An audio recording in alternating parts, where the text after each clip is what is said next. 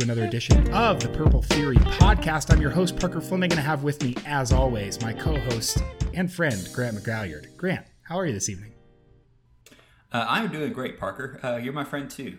I'm doing pretty good, man. I had the week off of work last week. Oh, wow. And it rained so much in Bay City that I didn't get to play golf once. My first follow-up question was going to be, how many rounds of golf did you get to play? Right. And that is disappointing. It started raining in the middle of our 4th of July tournament. That's Sunday, July 4th, and it didn't stop until last Saturday. So I played 0 rounds. It's very depressing.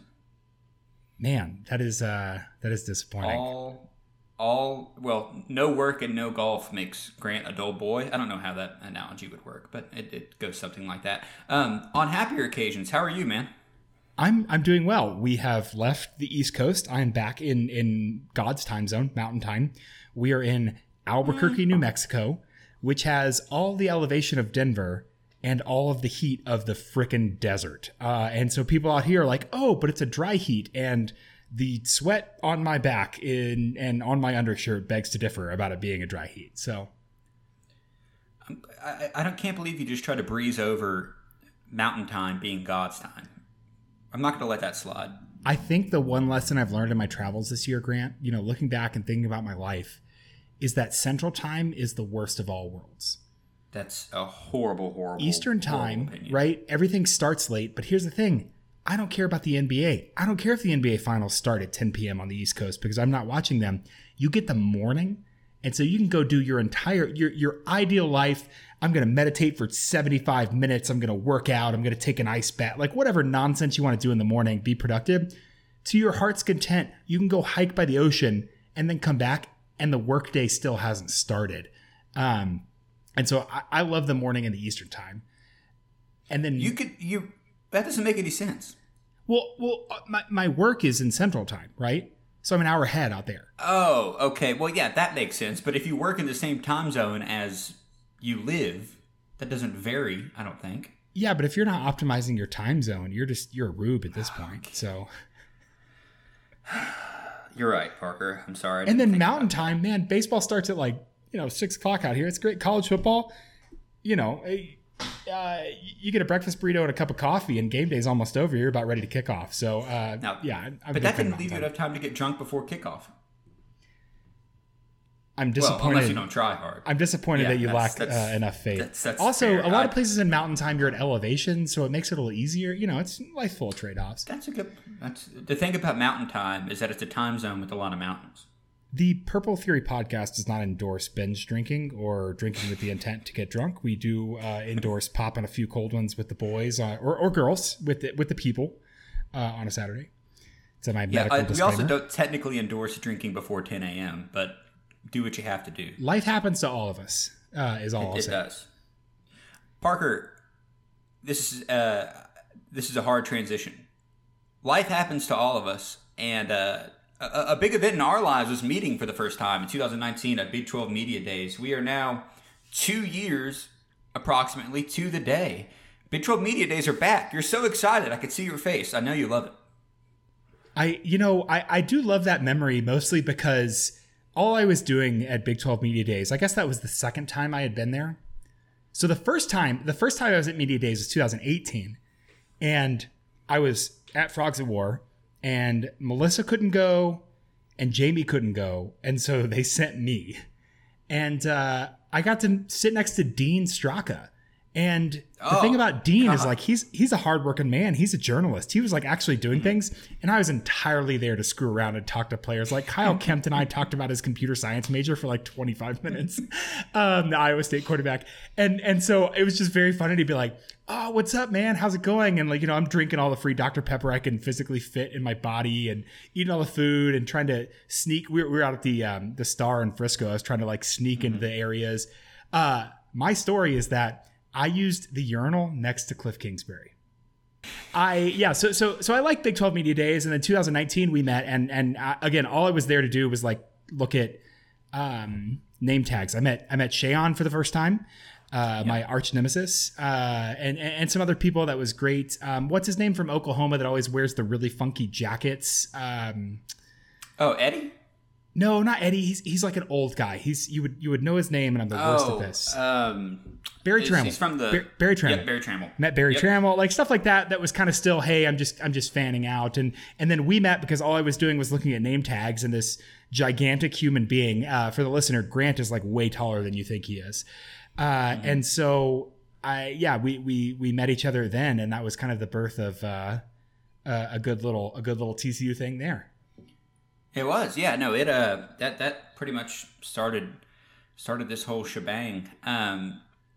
Look, you and I were talking before we started recording. The Big 12 Media Days are for content, right? It's been a content desert for, I don't know, 6 months since the end of the college football season, signing day, all that. Big 12 Media Day is for the fans, and it's for writers to get back into the swing of things.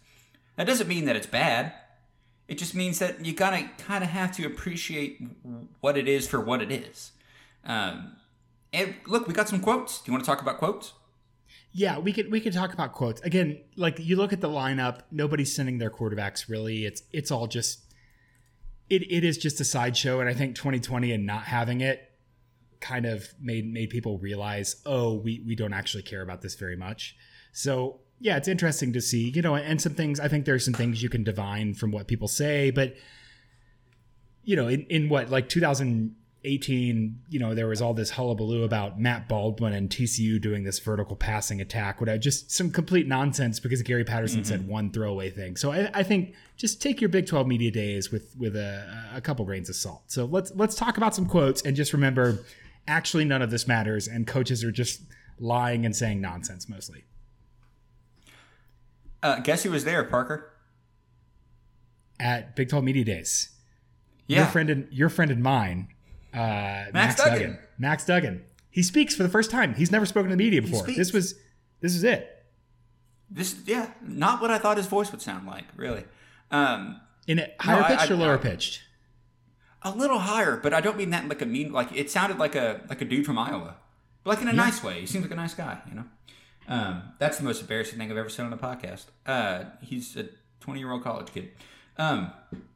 He seemed pretty confident and well coached, I would say, at Media Days. Talked a lot about what he needs to improve on. It's probably not a good thing when your quarterback says, I struggled passing the ball last year. But at least he knows it, and he's trying to fix it.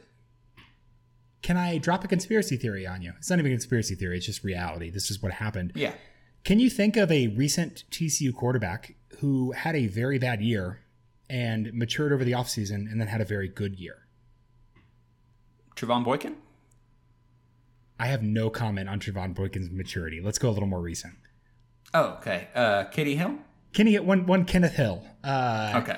Do you know who the quarterback's coach at TCU is currently? You do, of course. It's Kenny Hill. And so I think a lot of that is Kenny Hill being able to project and project his experience on Max Duggan and coach Max Duggan to say, look, just because you were bad last year, even like, hey, you shouldn't have started, you had the heart condition, whatever. Objectively on the field, Max had a lot of trouble. I think that Kenny Hill is in a unique position to take someone like Max and say, you can take a step forward. You absolutely can. And you need to be confident about that, and you need to be able to articulate that. And so I like that Max got an opportunity to go kind of face the cameras and say, nope, I'm QB1. There's no, oh shoot, we're plugging holes. There's no, oh, should he start? What's happening? Is he injured? It's like, nope, this is Max Duggan's team. And I think Kenny Hill is a really valuable resource. Grant, I think back to, I can't remember exactly what game it is, but at one point, and this is not to besmirch Jerry Kill, who I think I'm coming around on, but Jerry Kill, Max Duggan threw an interception, and Jerry Kill went up and talked to him on the sideline, and Kenny Hill physically got in between Jerry and Max and got Max away to be like, nope, we don't berate the quarterback after he throws an interception. Like that's not how we deal with him. And so I think that Kenny is an invaluable resource in terms of kind of emotional maturity and that mental side of things, which for Max Duggan, I think is really the key there. Obviously he has the physical abilities. It's kind of the consistency for, can you do these things well? And I think there's a huge mental aspect to that. So it's really refreshing to have Max being, out there and confident and clearly working with someone who knows how to highlight that confidence. I completely agree. I do want to touch on something that you said, which is that it's nice to have Max out there saying, hey, I'm QB1. Gary actually said, this is the first time we've had a returning quarterback back since 2017, which is the way he looks at it. Because obviously 2019, Duggan won the job late. 2020, he was, they didn't know if he was going to play. They couldn't let him do much until the week before the season started with the heart condition. Whether you believe that or not, whether you believe he was ready for Iowa State, whatever. But it's his show now. And I think that's always a plus for a team to have, to be like, nope, this is our guy. He's going to run it, and we're going to put our faith behind him. Absolutely. And I think that in a program like TCU that is, for however recruiting is improved, is going to be a development program. Max Duggan has not had any development at TCU. And so this is the first time he's had a full off season of work, and he's been able to come back in. Things are normal. We can put in the work. We can take a step forward. I think his improvement is going to be exponential. Mm-hmm. And I mean, think back, Grant, the second half of that Iowa State game, man, when Max came in and was just slinging the ball before teams realized, oh, we can only bring 3 and just kill the quarterback and it'll be okay and still cover everyone. When there was still kind of that newness there and Duggan was just slinging the ball, you thought, yep, this is what I believed he can do. And so I really expect him to take a step forward. I really believe that development narrative for sure.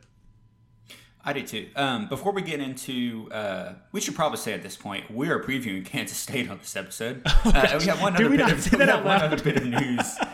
We have one other bit of news to get to.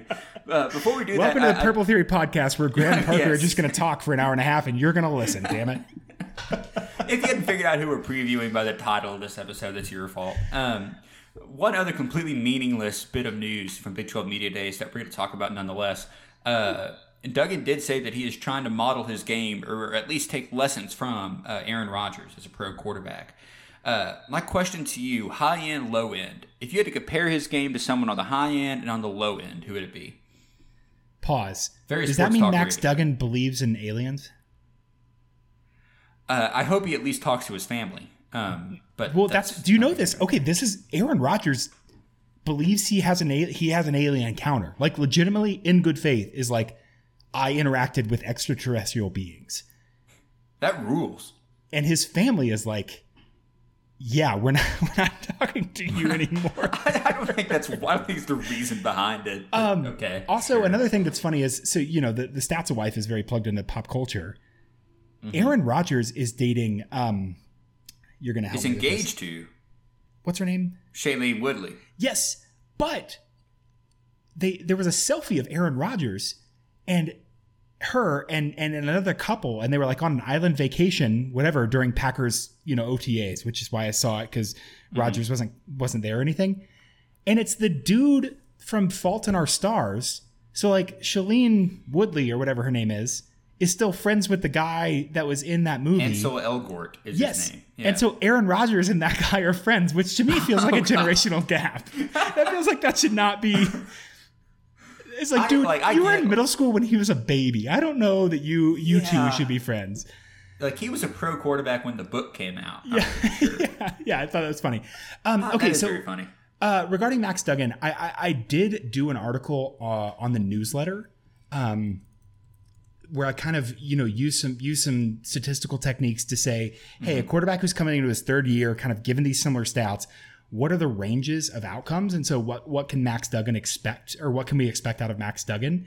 And so I kind of did a best case, worst case, and looked at a couple guys who took really big steps forward. I like Matt Corral from Ole Miss. He took a huge step from 19 to 20. I think his QBR improved by 37.5 points.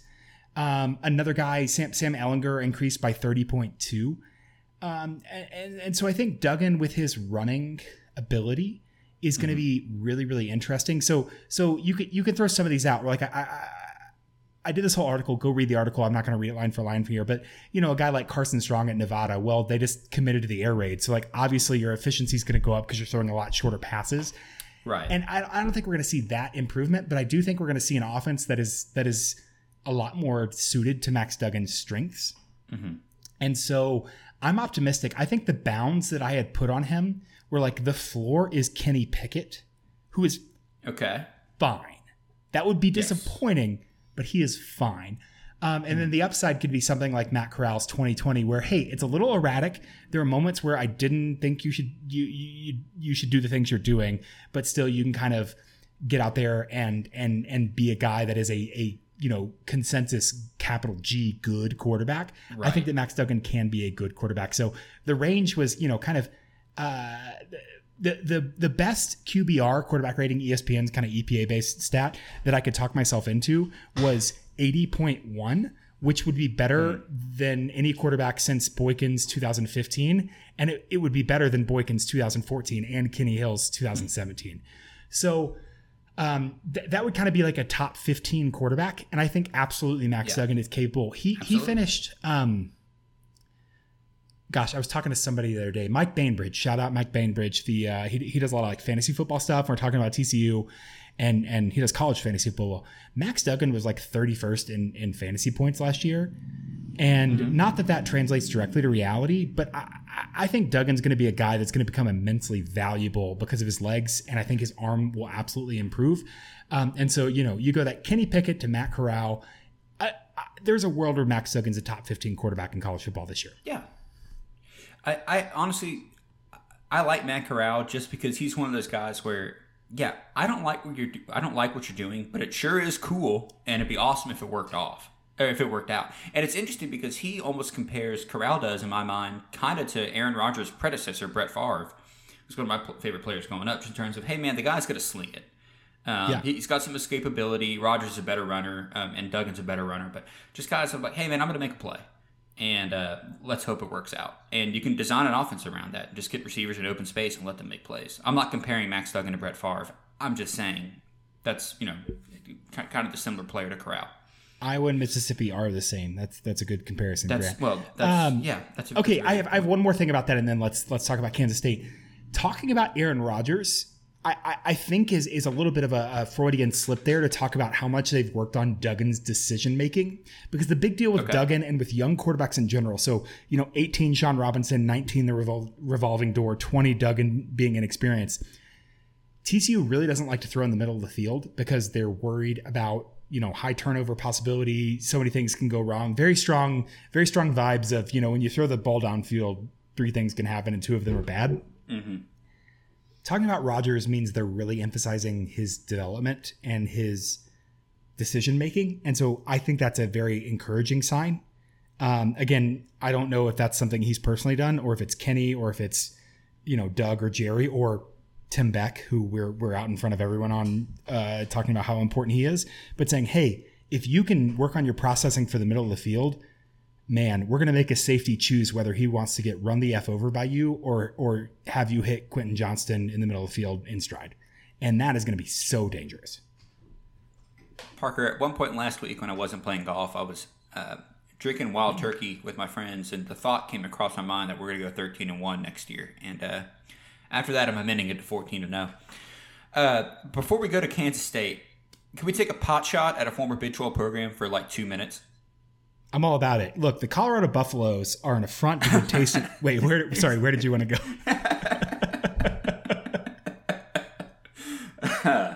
Laviska Shenault. Let me tell you about now.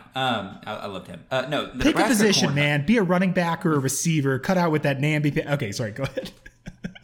The Nebraska Cornhuskers. Maybe you've heard of them. Oh God.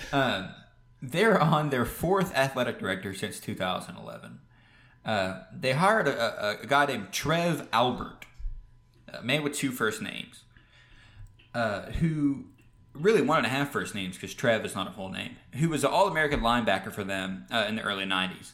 It is basically the equivalent of hiring Tank Carter to be the athletic director at TCU. Widely panned on social media. I think Stephen Godfrey's reaction was just all caps ha ha ha for like 4 tweets in a row. Parker, do you know where Trev Albert was before he just got hired at Nebraska? No, I'm looking at a picture of him right now for the first time. He was about an hour and a half up the road at Nebraska Omaha, which does not have a football program and actually dropped it under Albert. Wow.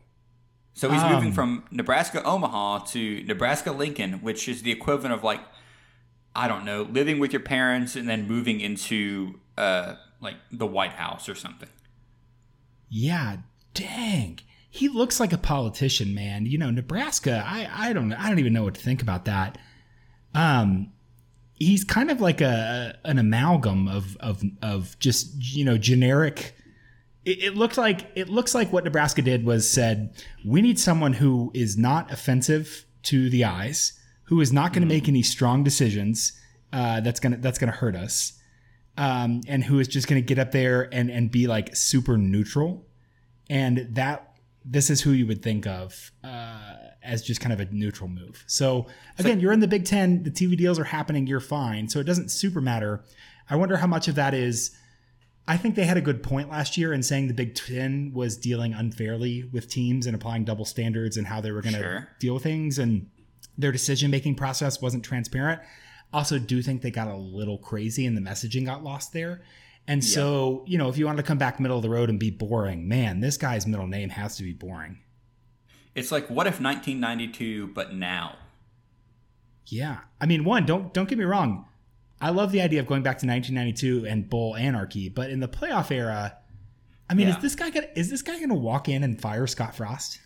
No, he actually supported Frost and said he's going to be hands off when it comes to football, which makes sense because, again, for the last, I think it's been like 10 years, they have not had a football program at Omaha.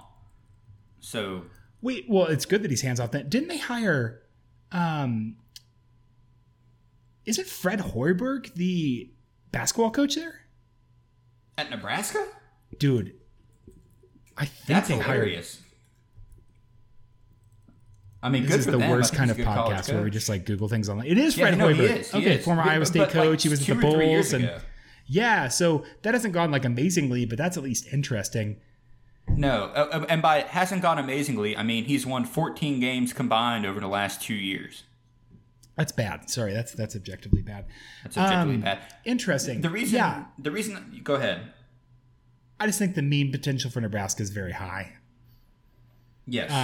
Again, we talked about like all you got to do is not do anything, and this feels like Nebraska trying to not do anything. Be like, nope, we're just doing something very neutral. We're just going middle of the road, very boring. Please pay no attention to the athletic director behind the curtain. Exactly. The reason I brought this up: who would be the best or worst alumnus TCU could bring in as athletic director? And there are several politicians I could give for an answer on both sides of the aisle as worse, but I will stray away from that and stick to sports. I thought about TCU alumni, and I just had a couple that I probably won't say on air. Right. I mean, if you look at athletes, like, I don't know, you bring back Matt Carpenter and get the fans all cheery. Okay, you're wearing a St. Louis Cardinals hat. I am wearing a St. Louis Cardinals hat. The best is Brandon Parrish, obviously. Yeah. Brandon Parrish has a great smile. He would, wear a nice suit, shake people's hands before this football games in the stadium, and he's a smart guy. I like Brandon Parrish a lot. I think Brandon Parrish, basketball player, would be my best case. I don't know that I'm going to say my worst case on it. I think we're going to leave that. That's fair. We'll leave that as an exercise to the reader. There's a lot of directions you can go. Devontae Fields would be a very bad one. We wouldn't have to worry about security at the stadium. Seriously. I was going to say, you bring in Dan Jenkins and just kind of have him hobnob with people. The man is the best hobnobber of all time. Was the best, R.I.P. I mean, he made friends with Ben Hogan, who's the prickliest man of all time. You'll have to censor him a little bit, but I think a reanimated Dan Jenkins would be great. Bob Lilly, too, would be good, just at least for a fan favorite. But Ty Gunn, I think, could bring back some nostalgia. So hell, get Andy Dalton in there. Well, but he has a real job, so that's not. Yeah. Does he? I mean, he's getting paid millions, so. Oh my gosh, we're at 24 minutes. We have to talk about Kansas State. Okay, sorry. Yeah, no, we totally digress. Okay, let's do it. I'm sorry, listeners. I apologize. Yeah, we really apologize. I actually don't care. We're gonna do whatever we want, and you can turn this off. So Parker, let me tell you something. I hate Kansas State. Not the team, not the school. We have good friends that on Twitter. Scott Wildcat, shout out Bosco Boys. I hate this game. The last fun one was 2015. Since you have a lot to say great. about Kansas State. You have a lot to say about Kansas State. This is why I hate it. Since 2015, no team in that game has scored more than 30 points, and TCU hasn't scored more than 14 since 2017. It's the dumbest game each and every year. So, tell me, Parker, why should I be interested in Kansas State? I mean, wow, that stat of fewer than 30 points is insane. It has been very boring. I think Kansas State is the barometer for the Big 12's national title contention. I think Kansas State is perpetually the median team. And not in the sense that they always finish in the middle. They don't always finish fifth. But I'm saying in terms of talent and in terms of ability, Kansas State is very firmly the fifth best team in the league. And where they finish, third or seventh kind of dictates where the Big 12 is nationally in terms of respect. And so I think they're really interesting just because they're absolutely capable, like they've shown, of beating someone, right? Chris Klieman 2-0 versus Oklahoma. And they're capable of altering the landscape, not in the sense that they're going to go to the Big 12 championship, but they're going to beat an Oklahoma State, an Iowa State, a TCU, somebody who's trying to get to that second spot and completely upend the race. And so in many ways, I think they're the most interesting team in the Big 12 just because so much of everyone else's path in this round robin rests on what Kansas State does and can do.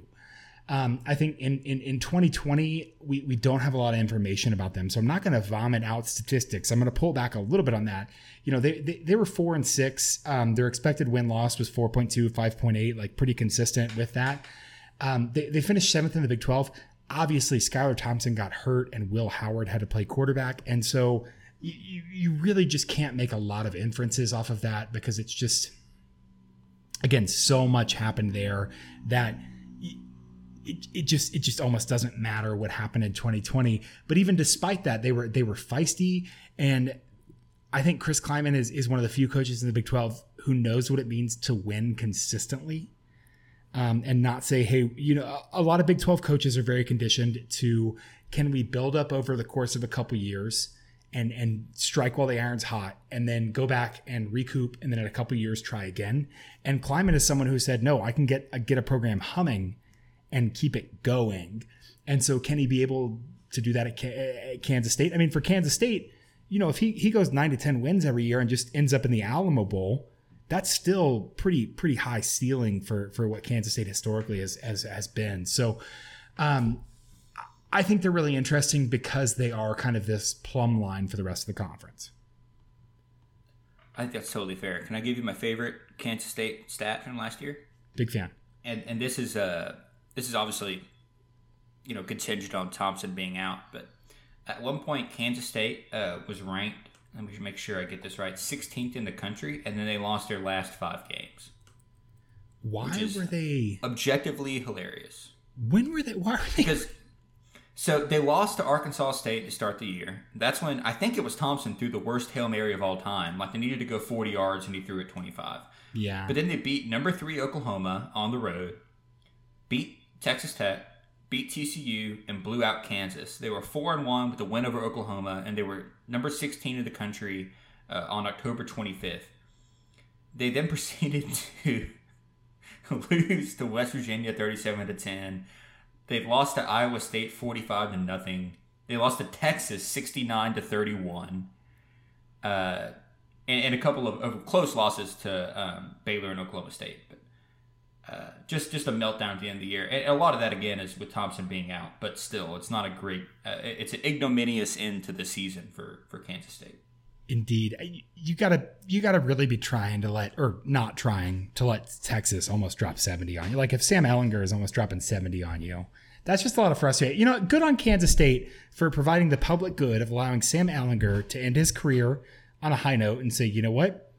I'm not worthless. That's very good. That's very charitable of them. The people in Kansas are always so nice, and that's just a great example right there of them letting Sam Ehlinger just completely blast them to end the season. No comment. Let's talk about some things. Here's what I'm interested in trying to look at, because with Klieman again, so I'm not going to regurgitate stats about, Kansas State was 80th in EPA margin last year. Yeah, they were, because they were playing U. No, they Right. weren't playing U. It's worse. They were playing Mason Treen at quarterback last year. That's me. Will Howard is much taller than Mason Treen. That's fair. Okay, sorry. Mason Treen on stilts.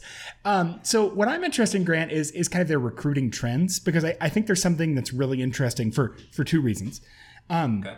So let me monologue about recruiting for a second. But Kansas State's team talent composite has been 9th in the Big 12 every year since 2017. Wow. Over the last 4 years.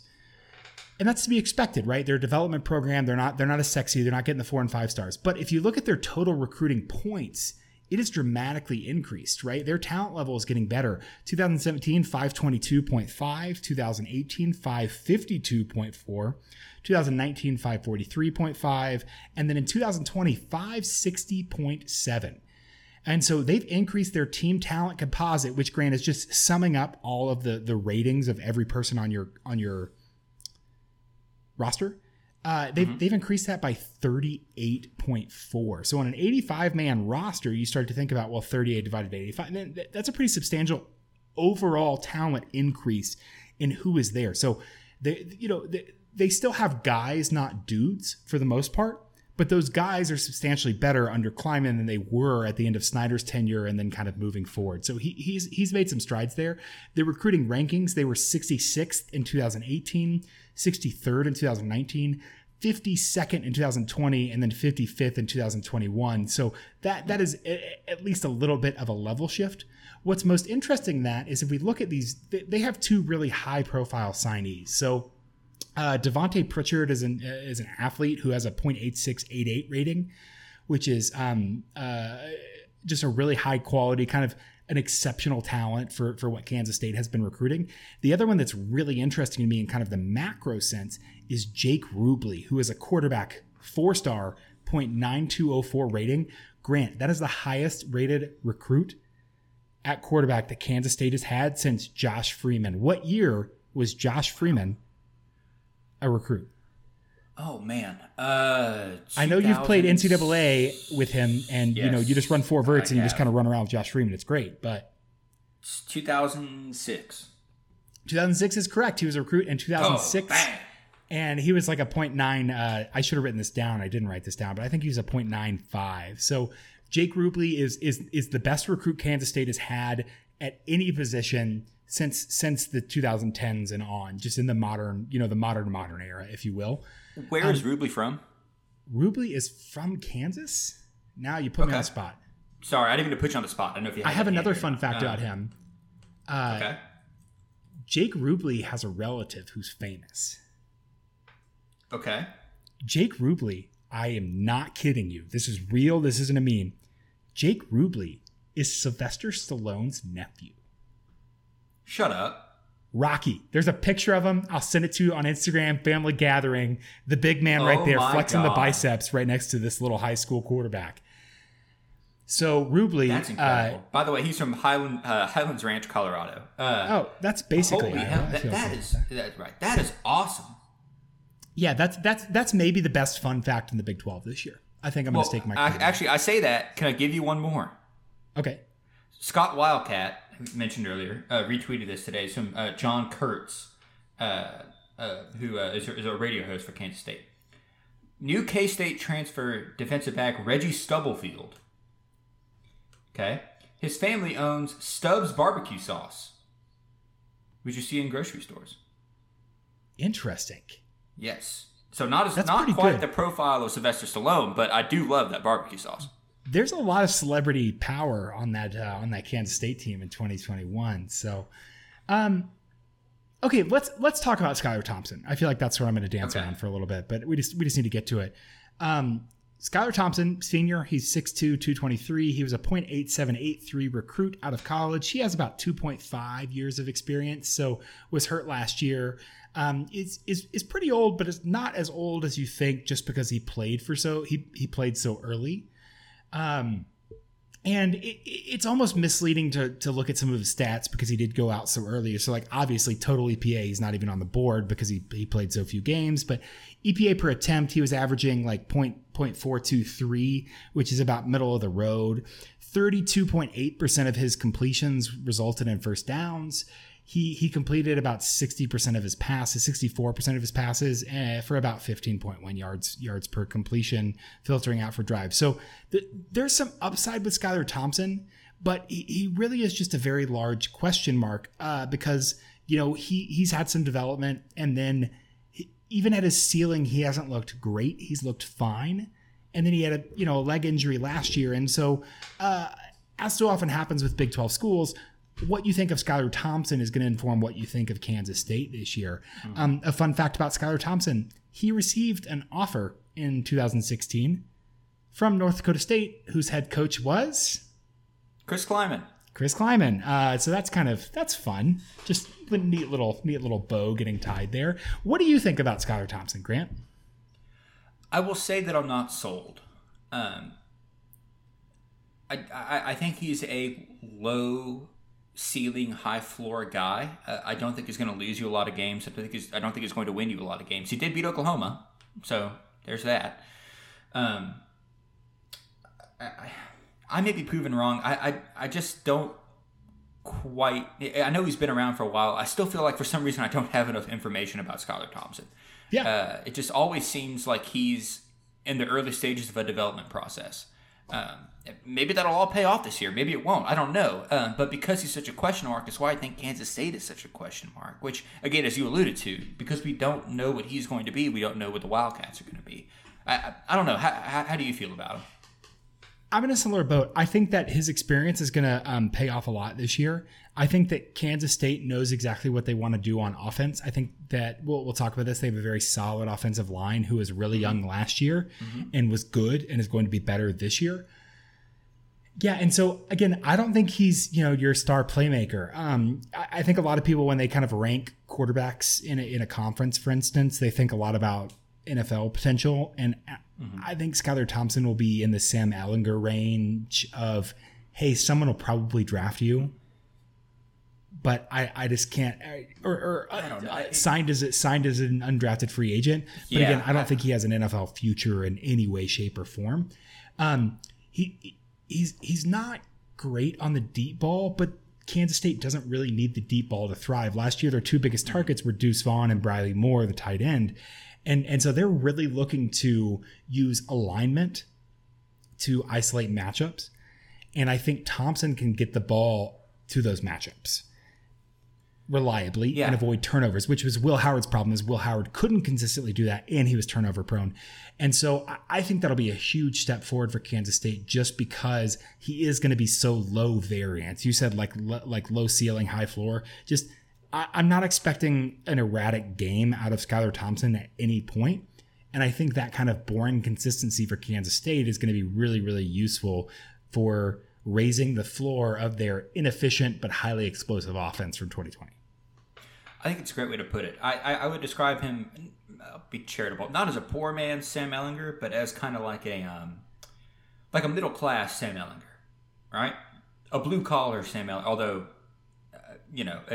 Sam Ehlinger hung his hat on being the most blue collar quarterback in the country, but just your average Sam Ehlinger. Yeah, I mean he definitely can run.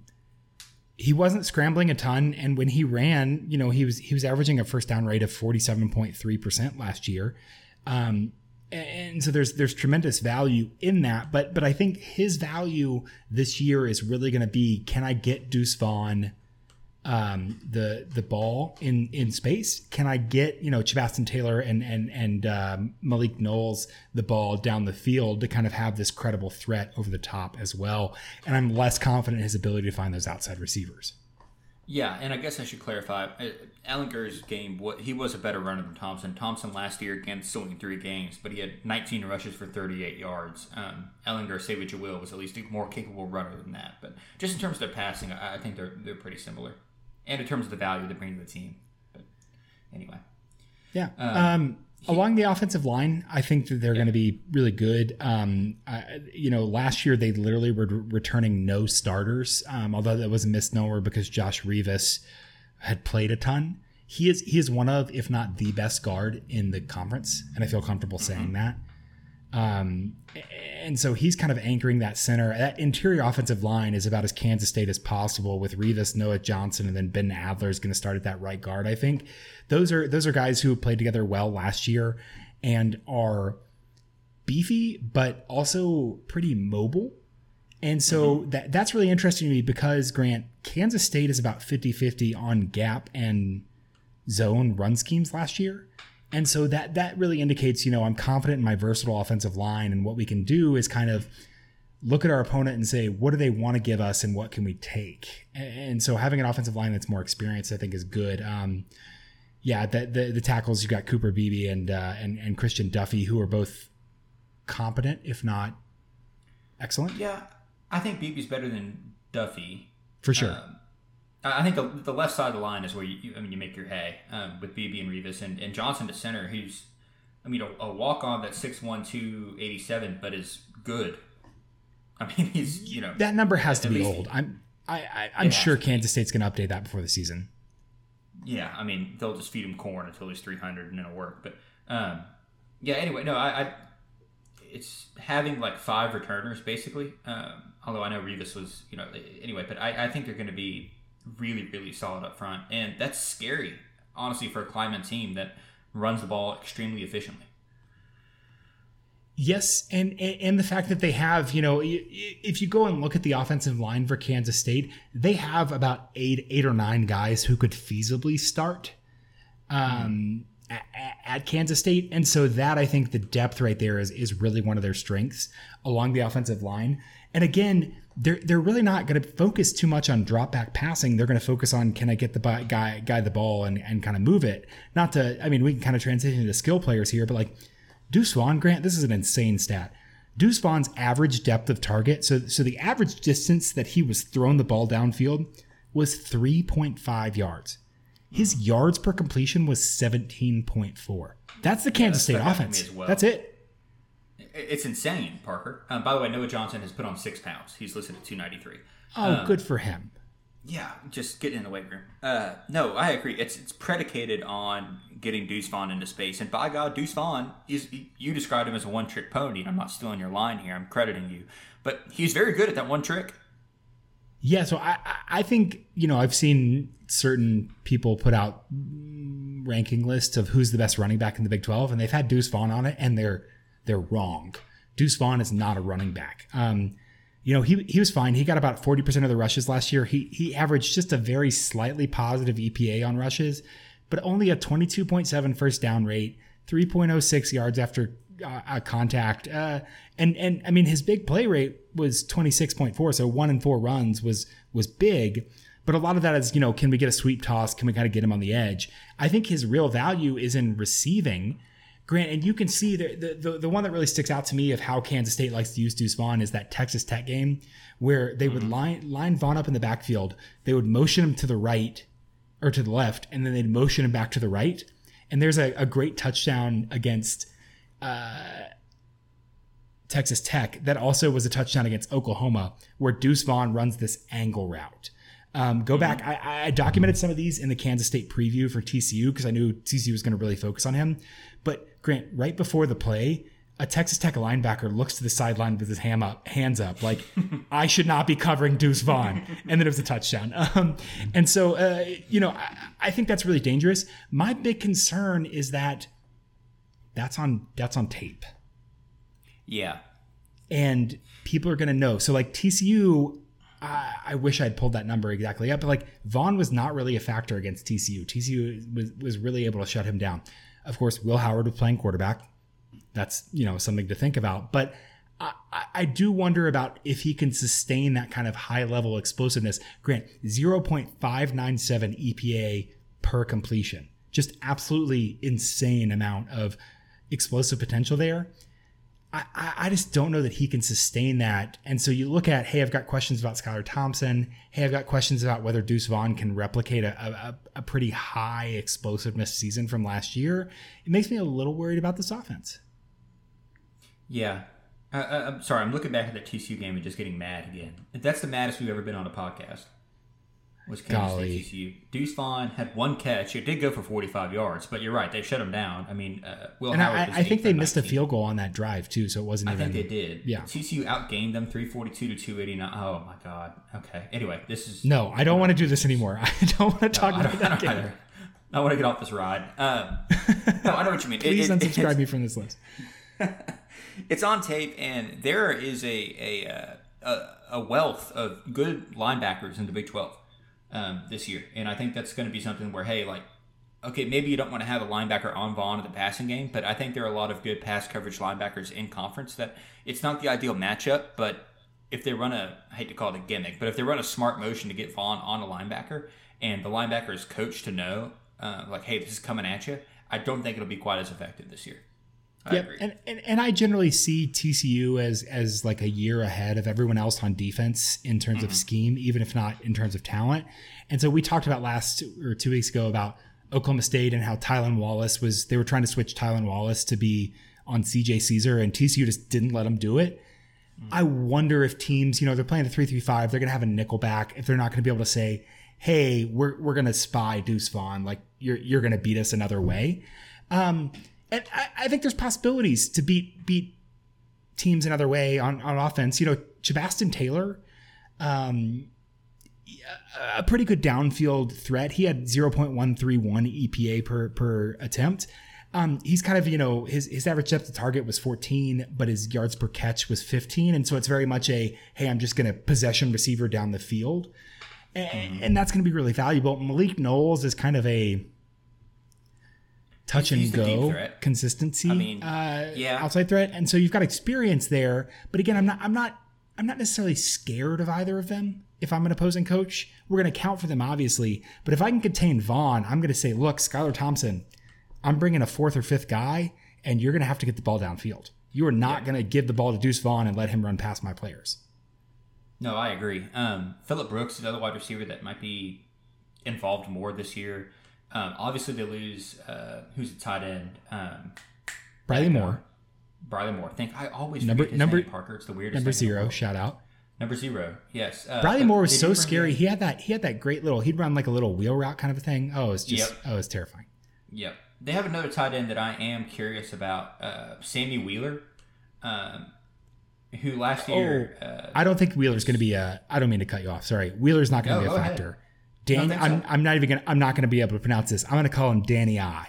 Danny I is a transfer from Illinois. He was at USC for a while. He's struggled with some injuries. He is a freak. And talking to some K-State folks and hearing what they're saying about him, they're talking like best tight end that Kansas State's ever seen, which is really what they need and want out of an offense. And so I think they're going to play a little 2-man game with Deuce Vaughn and Danny I. And that's going to be real troublesome if they can start clicking. They're going to have a little bit of time if they can get some credible play action. Again, I don't know about the downfield threat, but their problem last year was not explosiveness. It was moving the ball consistently. And so if they could raise their floor on that kind of consistent moving, then you're like, hey, I'm going to make you choose. Are you going to try and go speedy and put an extra defensive back on and let somebody potentially be matched up against a huge freak tight end, or are you going to try and go big and then Deuce Vaughn's going to run past you? So that's interesting to me just from a schematic standpoint of it's almost like basketball. In basketball, basketball, the game where they put things in but like in basketball, the little bit of strategy I know about basketball, there's times where people will go small lineups and go big lineups. I think Kansas State will be kind of playing to that with this year, just of, hey, we can go 21 personnel and bust you. But as soon as you adjust to that, Deuce Vaughn's in the flat and he's gone. Or Deuce Vaughn's on an angle route over the middle of the field and good luck. Yeah, no, I think that's a really good analysis. I'm not even going to pretend to try to pronounce this fellow's name either. His first name's Daniel. Danny I, man. That's a guy. Danny I, yeah. The only thing I'll say in defense of myself and Sammy Wheeler, because I think you're right, but he did He had 7 catches on 11 targets, and he led the team in yards per reception with 19.1. So all I'm saying is he's good. Fine, he's a good second option. So if you're looking for to, sure, to and I think they'll focus run on a tight end that wears number 19, Sammy Wheeler's your guy. I think they'll. I mean, I think they'll put both of them on the field. So, yeah. Can I flex for a second before we talk about the defense? Grant, I've been pulling the data from NCAA.com and I've been scraping it. It's been a pain in the behind and dealing with this. I went through and found all the targets and the yards per carry and everything because targets is not data that's like publicly available. A lot of that is like charted data behind. NCAA.com has it and it matches up perfectly with the PFF stuff. So I feel super great about having a lot of that stuff. So these target share numbers we have, Deuce Vaughn 17 or 16.59% for receiving targets and 39.1% for rushing targets. Those match up with PFF, and then I'm able to filter out garbage time now. So we can say, hey, I don't care when you were up or down by like the end of the Texas game. Who cares, right? Right. And so these are kind of, I think these are more interesting numbers because they're adjusted for these big picture kind of context things. So pretty fun. It's very exciting, Parker. I'm very happy for you. Look, I've just done a lot of work and I'm very happy about it. CFB-graphs.com. Like and subscribe. Let's talk about this defense. You'll find this funny. I'm in a trivia league and there is a category about data science. I'll send you the link to the questions. But one of the answers to the questions was R. And I got it wrong.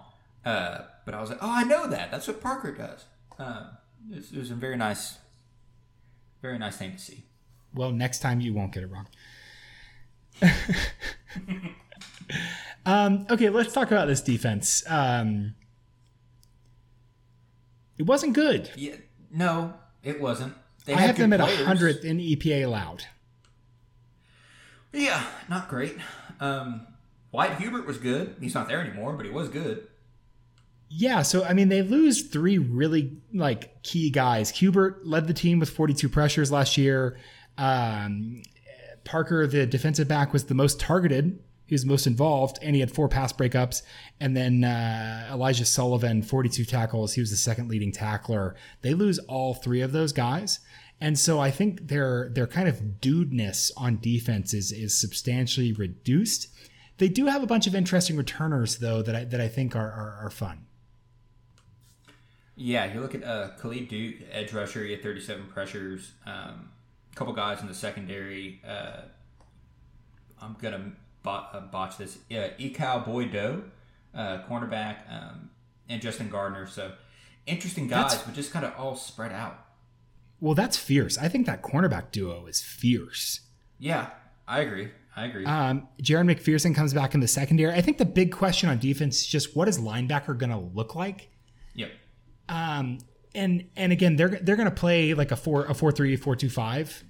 And that's going to be a little bit troublesome because, the fewer linebackers you have, the more important they are in terms of making tackles and everything. And so that middle level, I think they'll be pretty good on the edges. I think that there's potential along the defensive line, but when you really start to talk about run stopping,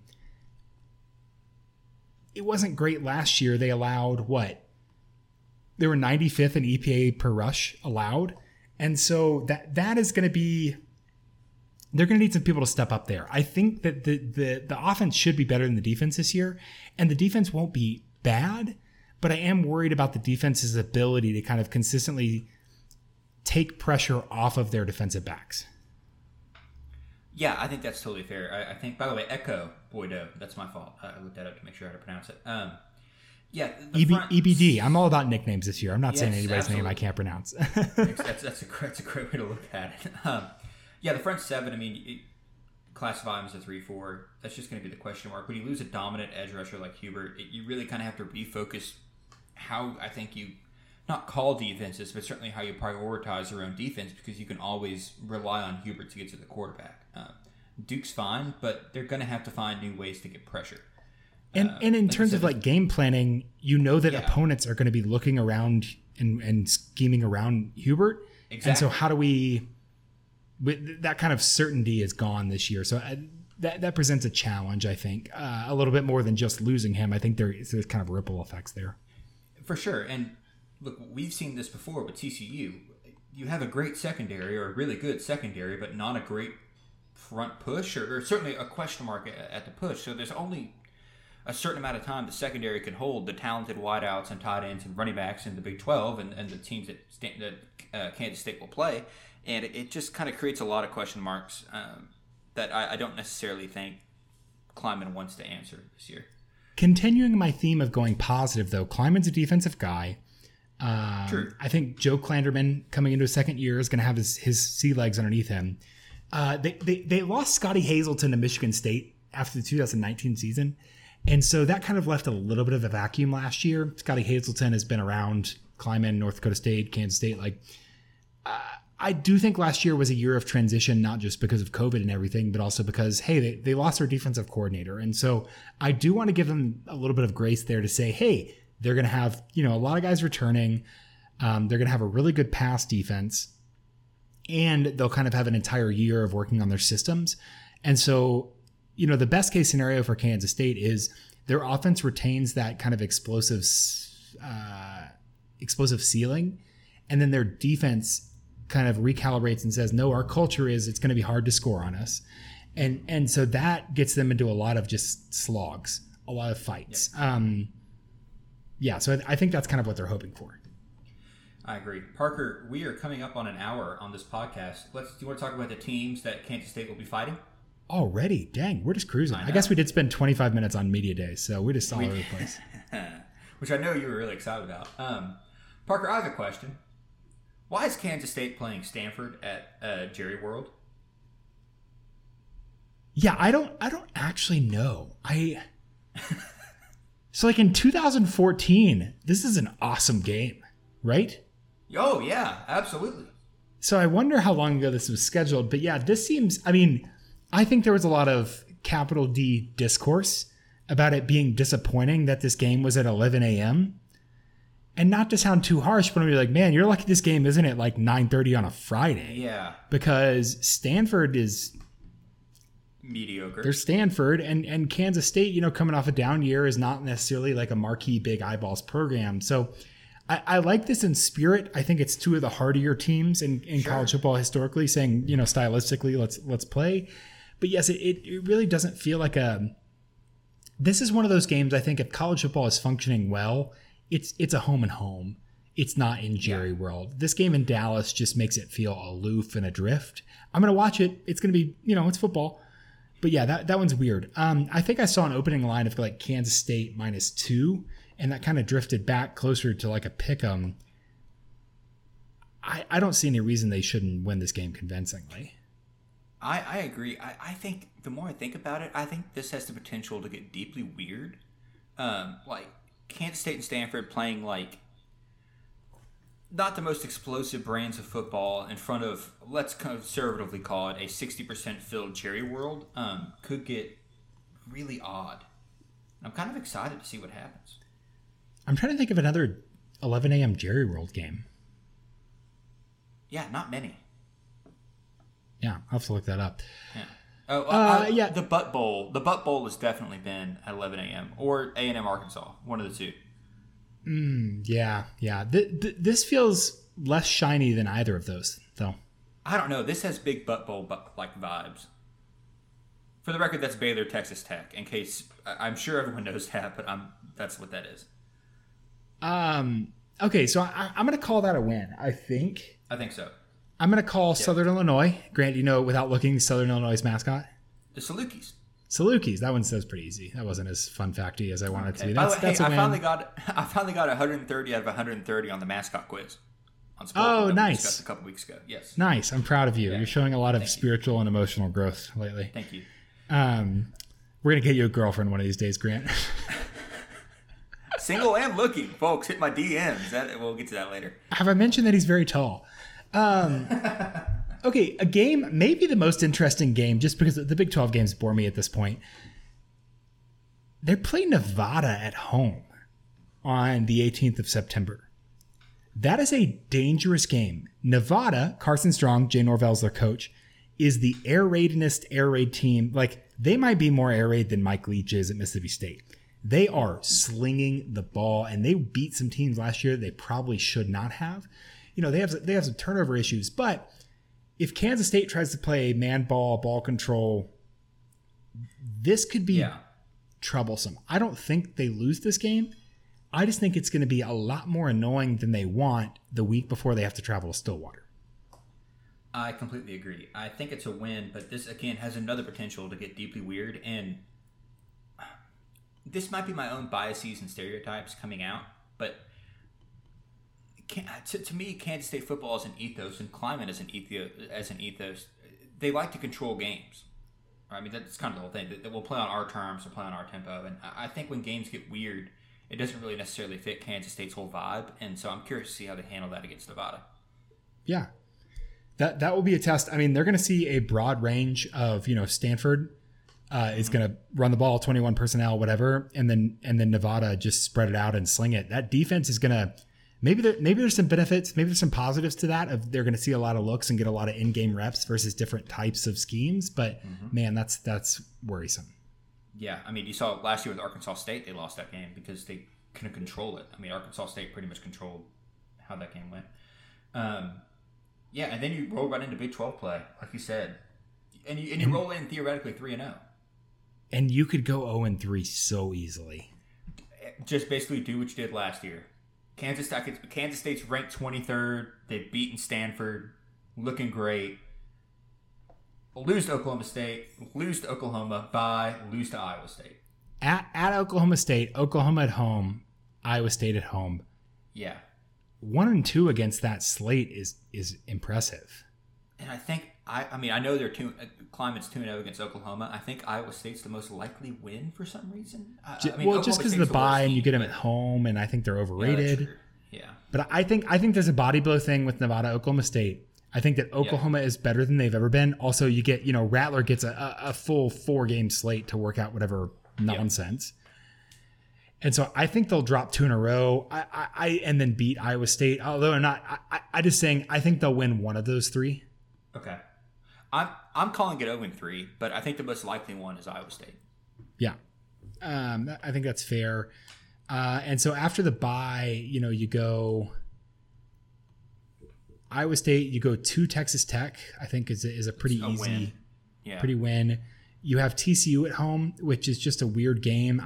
I think that Kansas State, this is one of those games where, if Kansas State's where they want to be, they should win this. If TCU's where they want to be, they should win this. I think TCU probably wins that.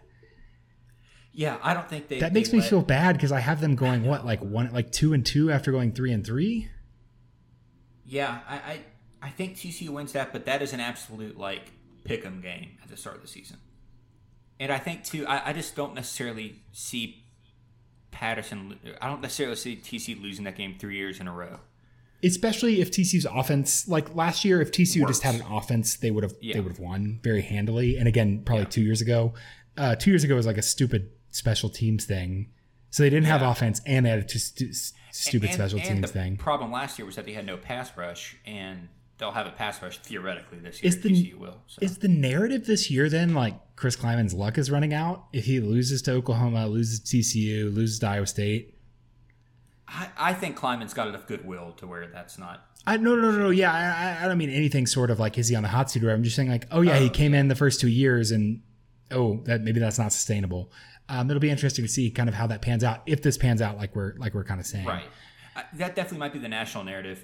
We here at the Purple Theory podcast, I think I speak for you as well, are willing to give him a few more years to work. I want him to win a national championship at Kansas State. I think that would be the coolest thing in the entire world. Awesome. Yeah. If again, this is probably to TCU's detriment, so I don't actually want this, but if Lance Leipold and Chris Klieman are playing with a shot at the Big 12 title on the line, that would be just amazing. Just from an existential college football narrative history sense, that would be awesome. And then I behold a pale horse, and its name that it set on him was death, and hell followed with him. After TCU, so let's recap real quick. I have them at 3-0, 3-3, and I have them at 4-4 going at Kansas. You have them at 5-3 going at Kansas. Yeah. You pick up the win at Kansas, so I have them at 5-4. You're at 6-3. Then they close with home for West Virginia, home for Baylor, at Texas. I think they're going 1-2 against that. I think they're going to hit 6 wins. I see. I have them at 2-1, so that's also 6 wins, I think. I don't know. Okay, let me think about this. You're higher They on should West Virginia absolutely than I beat am. Baylor. They should probably beat West Virginia. I think I have them at 2-1. I think I'm going 7-5. Okay, so I have Stanford, Illinois, Nevada, Tech, Kansas, West Virginia. I have it. The hell? Oh yes, I have it 7-5. Yeah, I think I feel more Anyway, comfortable okay, yeah. because that gives you a nice mean. And then I'm saying, look, you fool around and win 8, you fool around and win 5. I'm pretty comfortable with you being in that range of 5 to 8. Yeah. But I think I'm projecting 7. Yeah, I got them at 7-2. Which I mean that's about right. I mean you improved from 4-6 last year. Again, a weird year for sure, but you kind of take out the weird variable of beating Oklahoma, but also you kind of handle your business against some of the lower teams in the conference, and there you go. And think about the long game. The long game this year is getting Rubley ready to take over a high-functioning offense because Chris Kleiman has put together a high-functioning offense in the past, especially with quarterbacks he's recruited. And so, man, if Thompson stays healthy this year, Rubley can redshirt, and then you can hit the ground running in 22. I think 7 wins and a bowl win is a success unequivocally. I completely agree. And to think that I came into this podcast thinking I was down on Kansas State, but I think we ended that on hopeful terms. 7-5. I think I'm just very optimistic about their long term, and so again, because if you're Kleiman and you're in Manhattan, I don't care about 2021. Like obviously, I want to win, but 2021 is a stepping stone to like 2024. You know? Yep. 4 is pretty long. I completely 2023, agree. but yeah, point. 2024 is not a real year, but yeah. It might not be by that point. Yeah. Okay. So I think the story we've told of Kansas State is, hey, they were really volatile last year, but obviously their quarterback got hurt. We don't project them to lose their quarterback to injury again this year. And so it'll be a question of, can they raise their efficiency floor on offense while maintaining kind of that explosive Deuce Vaughn threat? How will Danny I factor in at tight end? They should have a pretty consistent quarterback and a pretty above average offensive line. Defense is interesting because it is kind of a test case. Again, this year, returning production may not matter that much because most people are returning most production, but they do lose, 3 really core guys. They have a good secondary, but up front, I'm just not, I'm not sure I'm convinced in their ability to get a pass rush or stop the run in a way that doesn't just completely freeze their secondary.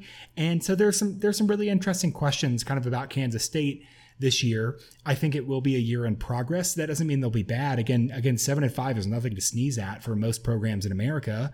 And if they can rebound and set up for the future, I actually feel pretty good about Kansas State and 2021 and the horizon. Yeah, I completely agree. I think this is not me burying Bill Snyder, but I think under Kleiman they have the potential to move from that middle ground, always 5th team to the perennially contending for 2nd. You land more among 3rd and 4th than you do, 6th and 7th in conference. I have one question for you, and then I want to do a new segment I haven't talked to you about. But okay, great. I'm excited. First, should we pull up Kansas State alumni, or is this podcast going too long? I don't care. We can do that too. Okay. First, what's the first year you see Chris Kleiman making the Big 12 championship? Not winning, just making. Just making? I know I said it wasn't a real year. 2024. I think that's fair. I think I could believe, because the only thing I'm worried about is that like by that time, theoretically, if Sark works out at Texas, they're going to be humming. But then also Campbell's probably leaving in the next couple of years, and so there is a vacuum. So I think as early as 2022 that would shock me, but I think if Kleiman's doing things right, 23 they're poised to strike for sure with Lil Rocky as their quarterback. Okay, second the recurring segment that I'd like to institute. What % crazy would it be for Kansas State to be in Arlington this fall? 0 to 100. How crazy? 95? Dang. They're not going to make it to Arlington. I was going to say like 80, which I still feel like is pretty high, but I don't think it's like 80% crazy that they make it. Yeah, Ohio and Iowa State, or Ohio, good Lord. By the way, happy trails, Frank Solich. Did he retire or did he die? He retired. Oh my gosh. I would have said RIP if he died. Happy trails means he retired. Okay. Happy trails, right. Frank. No, Oklahoma's the favorite. Obviously, Iowa State's up there. Oklahoma State's up there. We can dream and say TCU's up there. Who knows about Oklahoma State? Kansas State is comfortably like the 5th or 6th there, and I think there's a gap. Yeah. And so that's the kind of that, maybe that's the guiding question of like, how do we interpret Kansas State as I'm pulling out the alumni list here? The question of how I interpret Kansas State is, you know, the song written by Bruce Springsteen, Atlantic City. There's winners and there's losers, and I'm south of the line. Wait, is Kansas State south of the line? Are they on the other side of the Big 12's middle class, or are they up there? I think that's kind of the heuristic for how to interpret them. Yes, I think they're very solidly. I think they listen. You said this at the start. They are the line, and they're trying to get above it. And so, like year to year, it's saying like, hey, how often are they above it versus below it? Yeah. It's the Parker McCollum song. You know, we'll meet you in the middle. It's Diamond Rio too, but you know we can go on it. Really? Kirstie Alley is associated with Kansas State. She is. So is the guy who always pops up on the sideline, Eric Stone Street of Modern Family. Oh yeah. I didn't know his name, but I see his face. The Modern Family guy. Modern Family was really funny for like 3 seasons. I have watched 0 of it. It was really good for a while. It really was. Earl Woods, Tiger Woods' dad. Oh, that was pretty good. Bill Guthridge, former head coach of the University of North Carolina. Basketball I want to comment. 3 seasons. I want to comment on the sheer size of this list. I don't know a lot of these names. Nothing really jumps out at me, but it's very impressive that a lot of so you know a ton of like the 31st governor of Nebraska, a ton of people very highly rated in the military, a couple state rep or a couple U.S. representatives and senators from Kansas there. Does the name Allen West ring a bell? I've heard of Allen West. Who knew? He is a Kansas State alumni, and I have no comment. Lon Kruger, Oklahoma basketball coach. Knew that. Some of these, the athletics always feels cheating. So I'm like, yeah, Michael Beasley, but I knew that. Like, did you know DeLoss Dodds was former AD at Texas? No, Kirby Hocutt along those lines, former chairman of the playoff committee. Yeah. This will interest about 2 people. Robert Streb, who's a PGA Tour golfer, still lives in Kansas, which is hard to do as a PGA Tour golfer. You don't get a lot of practice in the wintertime. Famous for breaking his putter on like the 13th hole at the Greenbrier and then putting with a wedge for the rest of the round and made the playoff, which is impressive. Interesting. I don't know. I can't. Is that like playing on a torn hamstring or the flu game or something? Like, I don't really have a golf. That's not to demean it. I just don't. I don't know. It's like you're just completely. It's like instead of using a hockey stick, you just have to kick it. Oh, interesting. I think that's technically illegal. Erin Brockovich went to Kansas State. Yes, she did. Which is wild. Sean Lowe, who huge bachelorette franchise personality. Good for him. I don't recognize him at all. Jim Rayburn, founder of Young Life. That's a big deal. Okay. Yeah, I don't know a lot of these. Nobody famous went to Kansas. A character from the John Grisham novel The Firm is noted to have graduated from Kansas State. Really? This list is not as fun as the Baylor list. Well, I saw because Pat Roberts is the senator. And I think I was thinking of Pat Robertson, the televangelist. I was like, that would be fun, but no, I didn't. Yeah.